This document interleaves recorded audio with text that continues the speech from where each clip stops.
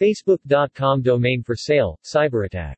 Facebook might have been hacked. Domain listed minutes ago for sale. Someone within their company must have tampered with their DNS or AAA. Although, the domain still resolves but the ping seems F** and at #d.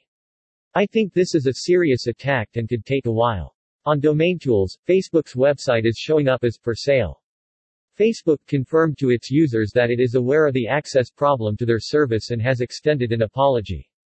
Users are being greeted with error messages such as, "Sorry, something went wrong, 5xx server error," and more with services down worldwide today.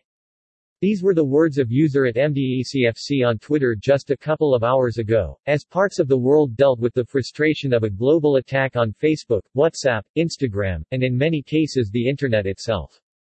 On Domain Tools, Facebook's website is showing up as for sale.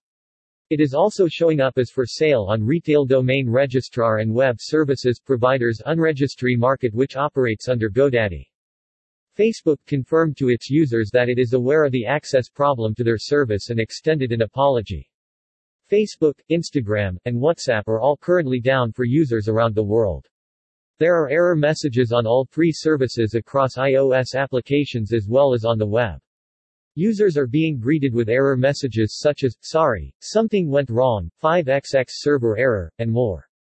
While some Facebook, Instagram, and WhatsApp outages only affect certain geographic regions, the services are down worldwide today. This includes the United States, the UK, Brazil, Kuwait, and more. Is this a cyber attack? It has to be a possibility. Cybercrime reporter Brian Krebs attributes it to a major DNS problem. Krebs explains that the DNS records that tell systems how to find Facebook and Instagram got withdrawn this morning from the global routing cables. At this point, however, it's unclear how this happened. The Facebook, Instagram, and WhatsApp websites went down at 18:30 Turkey time. Access problems to these websites are ongoing. Facebook, Instagram, Messenger, and WhatsApp have now been down for 5 hours.